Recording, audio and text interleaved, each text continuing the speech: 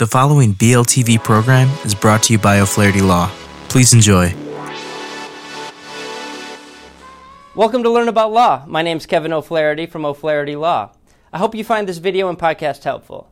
If you need some help, please feel free to call us at 515-207-2006.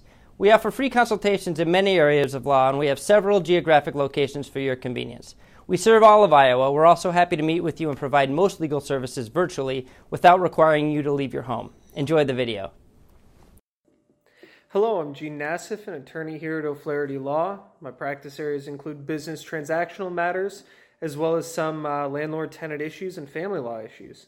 Now, today we're going to talk about who can serve as an executor in Iowa.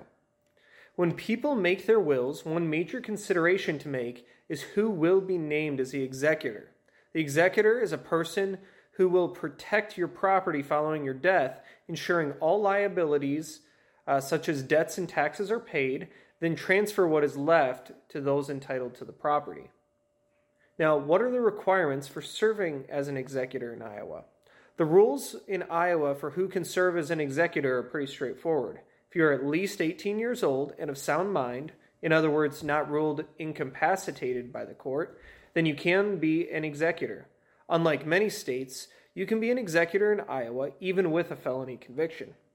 Iowa courts will, however, reject potential executors if they're found to be chronic alcoholics, spendthrifts, in other words, incapable of properly handling money and property, or otherwise unsuitable. Should the question arise as to whether the named executor is fit to be one, there will be a formal hearing with any parties of interest in the estate, and the judge will make a determination if the executor named is unfit, and if so, who would then be the executor.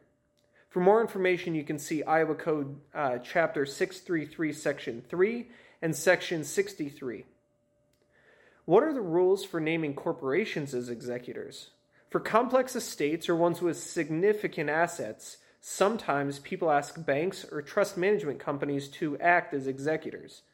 They must be authorized to act as fiduciaries in Iowa in order to act as executors pursuant to Iowa Code Chapter 633, Section 63. This option isn't for most people, but is recommended if you have significant assets. However, there are some instances where the complexity of an estate is where you might also need a professional executor.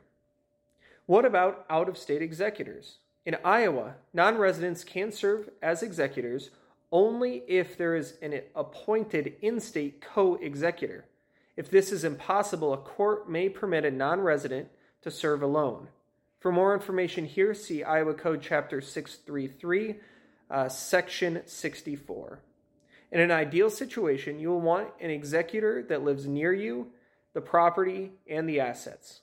Handling an estate can take weeks or months and will require being in Iowa for the duration of that term.